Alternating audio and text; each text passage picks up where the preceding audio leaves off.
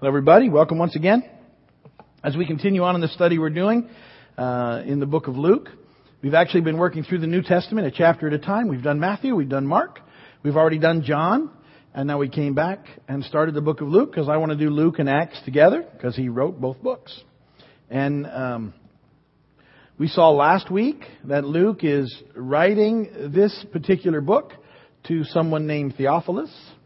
And I believe he was an actual person, a Gentile, and that Luke was a historian who carefully researched the events of Jesus, perhaps more than the other guys. His detail is amazing, and that he writes this book, and then he writes the book of Acts, also to Theophilus.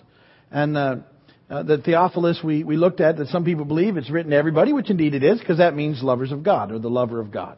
And so ultimately this book was written to us, just like the other books were. And the entire book was. All of this is God's love letter to you.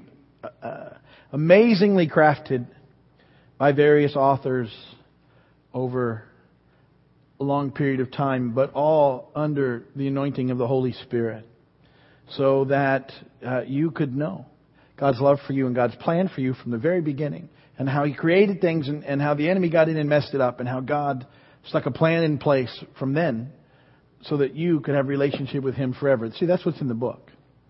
It's not a book of rules and regulations, but people, well, it's just a book where, we're not supposed to have any fun. It's a book of redemptive history, of God's movement towards you, that you might have life with Him forever. And He went out of His way to make this so we can have it. And to keep it around for us. We're blessed to live in a place where we have completely free access to it. And that most of us have not just one of these, but many of these. And that its abundance at some level, we might take it for granted and not jump into it the way that we should. But there are many places in the world where they don't have copies. And they have fragments, they have pieces, They have a page or two that they pass around and share amongst communities, and they just inhale it because it's what they got. So we're blessed to have it, and then to know it the best that we can, and it's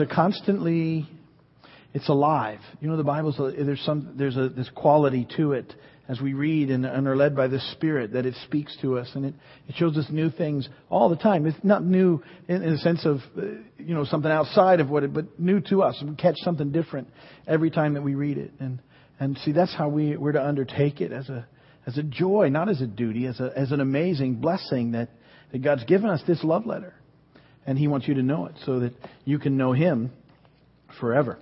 And so we have been working through the Gospels, like I said, and we're in Luke now.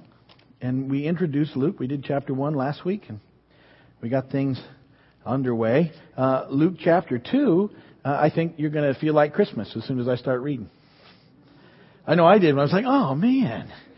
And I'm reading it, and I'm thinking about Linus on Charlie Brown. You guys know I have a thing for Charlie Brown, if you've been here for a while. And I always like that cartoon. I make it happen, so we had to watch it in church. And I always think of his voice when we get into passages of Scripture. And so particularly in Luke 2, because Linus reads out of Luke 2. So you'll feel Christmassy, and I want to read it to you. And then we'll talk about the events, and we'll move on from there. So if you have your Bibles, turn to Luke chapter 2, or all the verses are in your notes. You can watch them there or read them there if you have good eyesight, because it's a small font to make everything fit. But let's read together, starting in Luke chapter 2, beginning in verse 1. In those days, Caesar Augustus issued a decree that a census should be taken of the entire Roman world. This was the first census that took place while Quirinius was governor of Syria. And everyone went to his own town to register. So Joseph also went up from the town of Nazareth in Galilee to Judea, to Bethlehem, the town of David, because he belonged to the house and line of David. He went there to register with Mary, who was pledged to be married to him and was expecting a child. While they were there, the time came for the baby to be born, and she gave birth to her firstborn, a son. She wrapped him in cloths and placed him in a manger, because there was no room for them in the inn. And there were shepherds living out in the fields nearby, keeping watch over their flocks at night. An angel of the Lord appeared to them, and the glory of the Lord shone around them, and they were terrified. But the angel said to them, what do angels always say when they show up? Do not be afraid. I bring you good news of great joy that will be for all the people. Today in the town of David, a Savior has been born to you. He is Christ the Lord. This will be a sign to you. You will find a baby wrapped in cloths and lying in a manger. Suddenly, a great company of the heavenly host appeared with the angel, praising God and saying, Glory to God in the highest, and on earth, peace to men on whom His favor rests. When the angels had left them and gone into heaven, the shepherds said to one another, Let's go to Bethlehem and see this thing that has happened, which the Lord has told us about. So they hurried off and found Mary and Joseph and the baby who was lying in the manger. When they had seen him, they spread the word concerning what had been told them about this child, and all who heard it were amazed at what the shepherds said to them. But Mary treasured up all these things and pondered them in her heart. The shepherds returned, glorifying and praising God for all the things they had heard and seen, which were just as they had been told.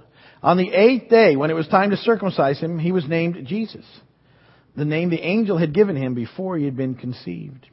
And when the time of their purification according to the law of Moses had been completed, Joseph and Mary took him to Jerusalem to present him to the Lord. As it is written in the law of the Lord, every firstborn male is to be consecrated to the Lord, and to offer a sacrifice in keeping with what is said in the law of the Lord, a pair of doves or 2 young pigeons. Now there was a man in Jerusalem called Simeon, who was righteous and devout. He was waiting for the consolation of Israel, and the Holy Spirit was upon him. It had been revealed to him by the Holy Spirit that he would not die before he had seen the Lord's Christ. Moved by the Spirit, he went into the temple courts. And when the parents brought in the child Jesus to do for him what the custom of the law required, Simeon took him in his arms and praised God, saying, Sovereign Lord, as you have promised, you now dismiss your servant in peace. For my eyes have seen your salvation, which you have prepared in the sight of all people, a light for revelation to the Gentiles and for glory to your people Israel. The child's father and mother marveled at what was said about him. Then Simeon blessed them and said to Mary, his mother, This child is destined to cause the falling and rising of many in Israel, and to be a sign that will be spoken against, so that the thoughts of many hearts will be revealed, and a sword will pierce your own soul too. There was also a prophetess, Anna, the daughter of Phanuel, of the tribe of Asher. She was very old. She had lived with her husband 7 years after her marriage, and then was a widow until she was 84. She never left the temple, but worshipped night and day, fasting and praying.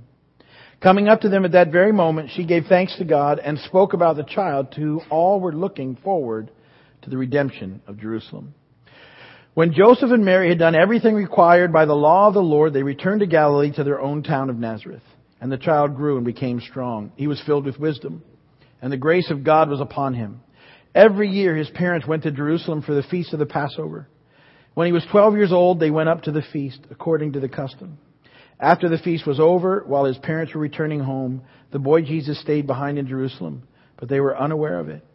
Thinking he was in their company, they traveled on for a day. Then they began looking for him among their relatives and friends. When they did not find him, they went back to Jerusalem to look for him. After 3 days, they found him in the temple courts, sitting among the teachers, listening to them and asking them questions. Everyone who heard him was amazed at his understanding and his answers. When his parents saw him, they were astonished. His mother said to him, Son, why have you treated us like this? Your father and I have been anxiously searching for you. Why were you searching for me? He asked. Didn't you know I had to be in my father's house? But they did not understand what he was saying to them. Then he went down to Nazareth with them and was obedient to them. But his mother treasured all these things in her heart. And Jesus grew in wisdom and stature and in favor with God and men. And blessed be the word of the Lord. Pardon me for a second. Thank you. Okay, neat stuff. Did it make you feel a little like Christmas? Okay, let's talk about Christmas for a minute. And I wouldn't do this during the season, but there's some things I should point out about Christmas. First, when actually was the birth of Jesus is a pretty good question. And let me just say this. It was not December 25th, 0000 or December 25th, 0001. So I need to tell you why I believe that. First off, it's very unlikely that it was the winter months when his birth took place because the shepherds were out in the field at night, which is not something they did in the dead of winter. And so it most likely wasn't December. And there's been a lot of research about how they came to that date, the early church. And it was because there was some sort of pagan festival that happened in the month of December, and they were just trying to trump it and replace it with something better. And so that seemed to be a good thing to celebrate at that point in time. Does that mean that we shouldn't celebrate Christmas? No, I don't think so. I like Christmas. Don't take Christmas away. Christmas is good. It helps everybody to get focused on what matters, I think. And, a present or two isn't a bad thing either. But it most likely wasn't December 25th as far as the birth of Christ. The second thing was, as much as we would like to think that the monk who devised the calendar got his dates right, scripturally he missed it. Because he didn't get the 0 point where he should have in the calendar split. And it gets compounded by the fact that there wasn't actually a 0. It was 1 BC and then 1 AD, which would miss a year. But he even missed that. And I'll tell you why we know that to be true. There's a historian, a Jewish historian that's amazingly accurate named Josephus, who recorded all sorts of stuff. And he recorded the death of Herod as happening between and right after a lunar eclipse and before a Passover. That's when Herod died. There was a lunar eclipse. They knew what had happened to them. And there was a Passover. Well, astronomers can actually go back, and because they know how things spin around, and they do that on the right cycles, they can go back and tell you when every lunar eclipse that ever happened has happened. They just can do that. They can tell you when they're coming, and they can tell you when they happened.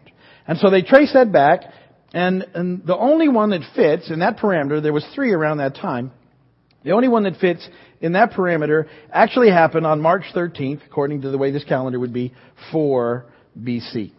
So that would have been the lunar eclipse that happened right before Passover, and so Herod died in 4 BC. Now, Herod was alive when Jesus was born.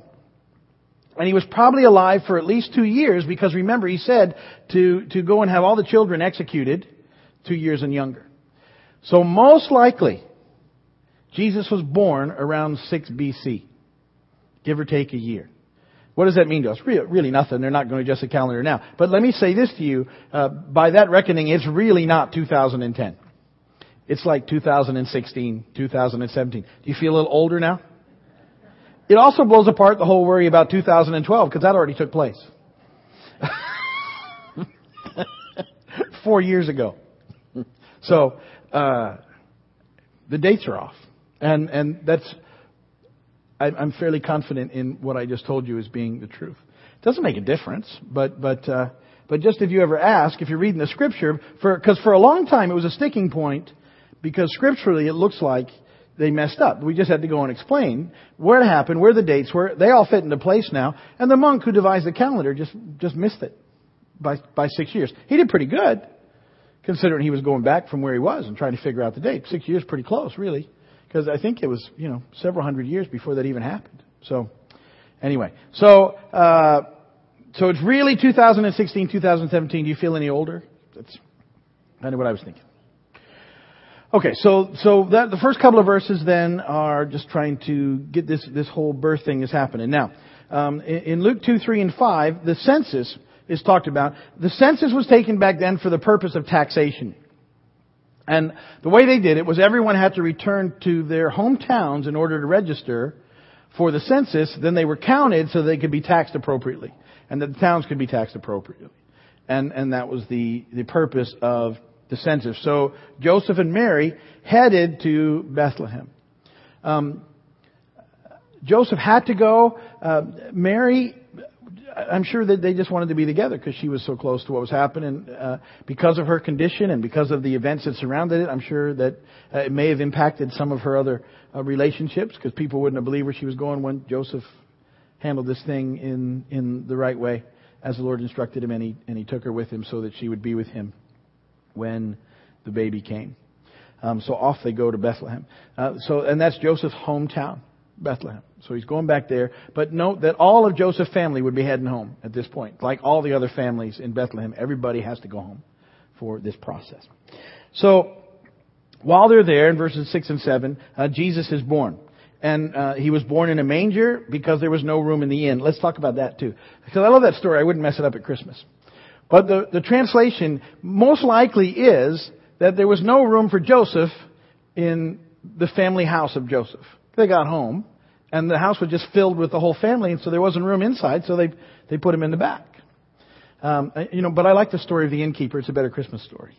And that's how we've all heard it. But if you read it, what it looks like most likely, and traditionally what we look at is it was probably more of a cave in the back than it was, but they would keep the animals back in there, so they hit that right. And he was put in a manger, which is sort of a trough, the way they fed everything. But the bigger thing to me is how amazing this entrance was for the King of Kings and the Lord of Lords. You think about all the ways that God could have entered the scene. He could have come in, riding in on the clouds so that everybody could see. He could have come in so many different ways. And yet He chose to come into the world the same way that you and I came into the world. Fascinating stuff. And all of it, I think, so we could always relate to Him, and He could relate to us. To experience what we experienced, even the way that He entered into the world, and not in a palace, in amongst the livestock, in a very simple way. And so Jesus enters the world. Huge event.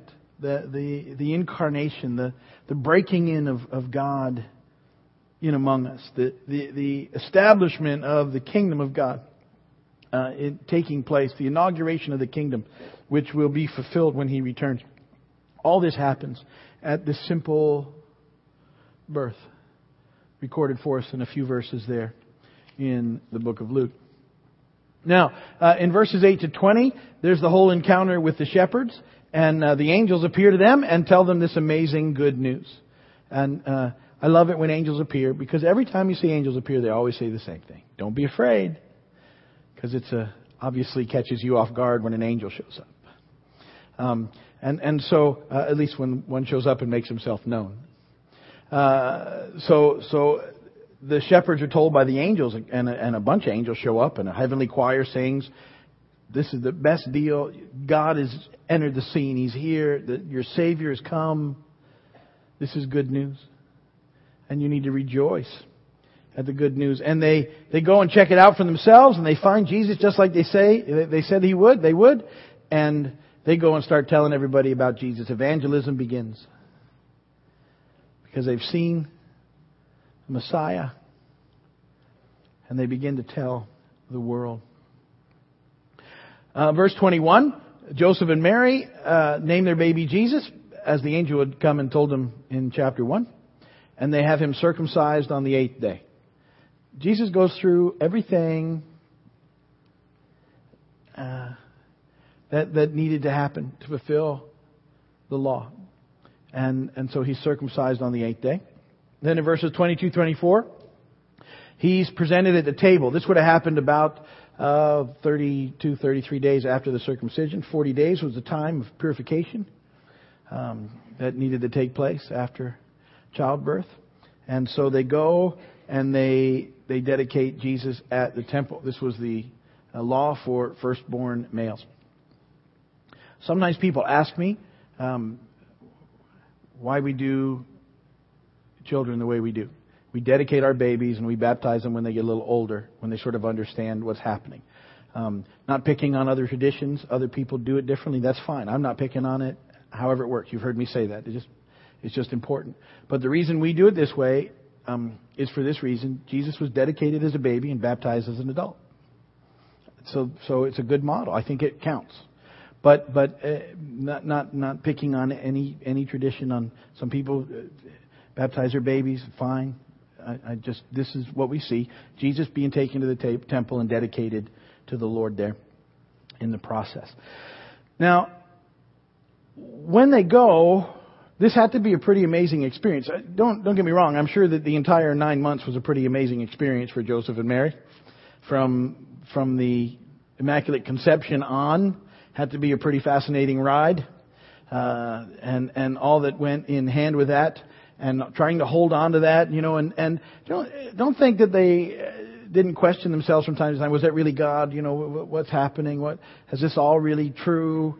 And so they go to the temple with Jesus, and their first encounter is with Simeon, a righteous and devout man filled with the Holy Spirit, who has been told, or it's been revealed to him by the Holy Spirit that he would not die until he actually saw that Messiah had come, the consolation of Israel. That's what he was waiting for, the entrance of Jesus Messiah into the world. And led by the Spirit, he goes to the temple on the day that Joseph and Mary are bringing Jesus. And sure enough, he sees him and he grabs him and he says, "This is the one. Lord, you've done it. This is him. He's here." And he says that this one will be salvation not only for the Jews but for the Gentiles as well. And Joseph and Mary are amazed. And he goes on and tells Mary that this, his coming though is going to rock the boat, because there'll be a lot that won't like it. And we've seen that through all the Gospels, how the religious leaders didn't care for Jesus' ministry at all.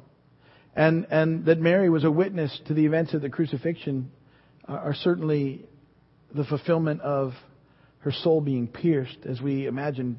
I can't even imagine what that would be like for a parent to endure, and yet prophesied there in the temple. And then that's followed up with a visit by a prophetess named Anna, or Hannah.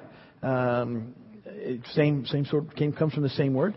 And she has been at the temple day and night for a long time, praying and fasting. I hope she ate sometimes. That was just a random thought that I had. But anyway, she's there, and she basically backs up the whole thing. She comes up and says, the child of redemption is finally here. And so imagine, Joseph and Mary taking all this in, everything they've been taking in. It's all happening as they go to the temple. But they do everything that's required by the law, including the sacrifice. The sacrifice they gave, 2 doves or 2 pigeons, would have been the sacrifice of poorer people, which we sort of know that they were at that point in time. And then it says in verse 39 and 40, after they've done it all, they return home. Luke doesn't record for us the trip to Egypt. So I guess he figures it was assumed or didn't need to be in his narrative. But we know as an infant that he's off in Egypt for a little while as they're trying to keep him safe from this edict of Herod. But he grows up, and we don't hear much more about him until he's 12. And then in Luke 2:41 through 52, he pops back into Jerusalem. Now, what had happened was that it was fairly normal for people that could to travel to Jerusalem during the Passover. The Passover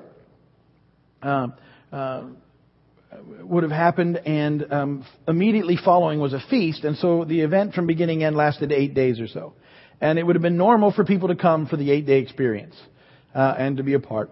And they would have traveled from whatever town they were in, and the towns oftentimes would get together and travel together in big groups as caravans for safety. And so along the way they've been watching each other's kids. Now that would perhaps help to explain how they left Jesus behind. Of course, who hasn't been on a family vacation and left one of their kids behind? I say that. We always manage to hang on to our kids, but I know lots of people who have left a kid at a gas station, or a wife, or somebody they thought was sleeping in the back, or it happens. Funny to look back on, not funny during, and certainly lots of therapy involved for those that were left behind. But nonetheless, we can move along. So, when they realize that he's not among the group, and that's, see, he would have been almost, at 12, almost considered an adult anyway, probably not under that careful scrutiny, and they just figured he was somewhere in the rest of the caravan, hanging out or helping with the other kids or something.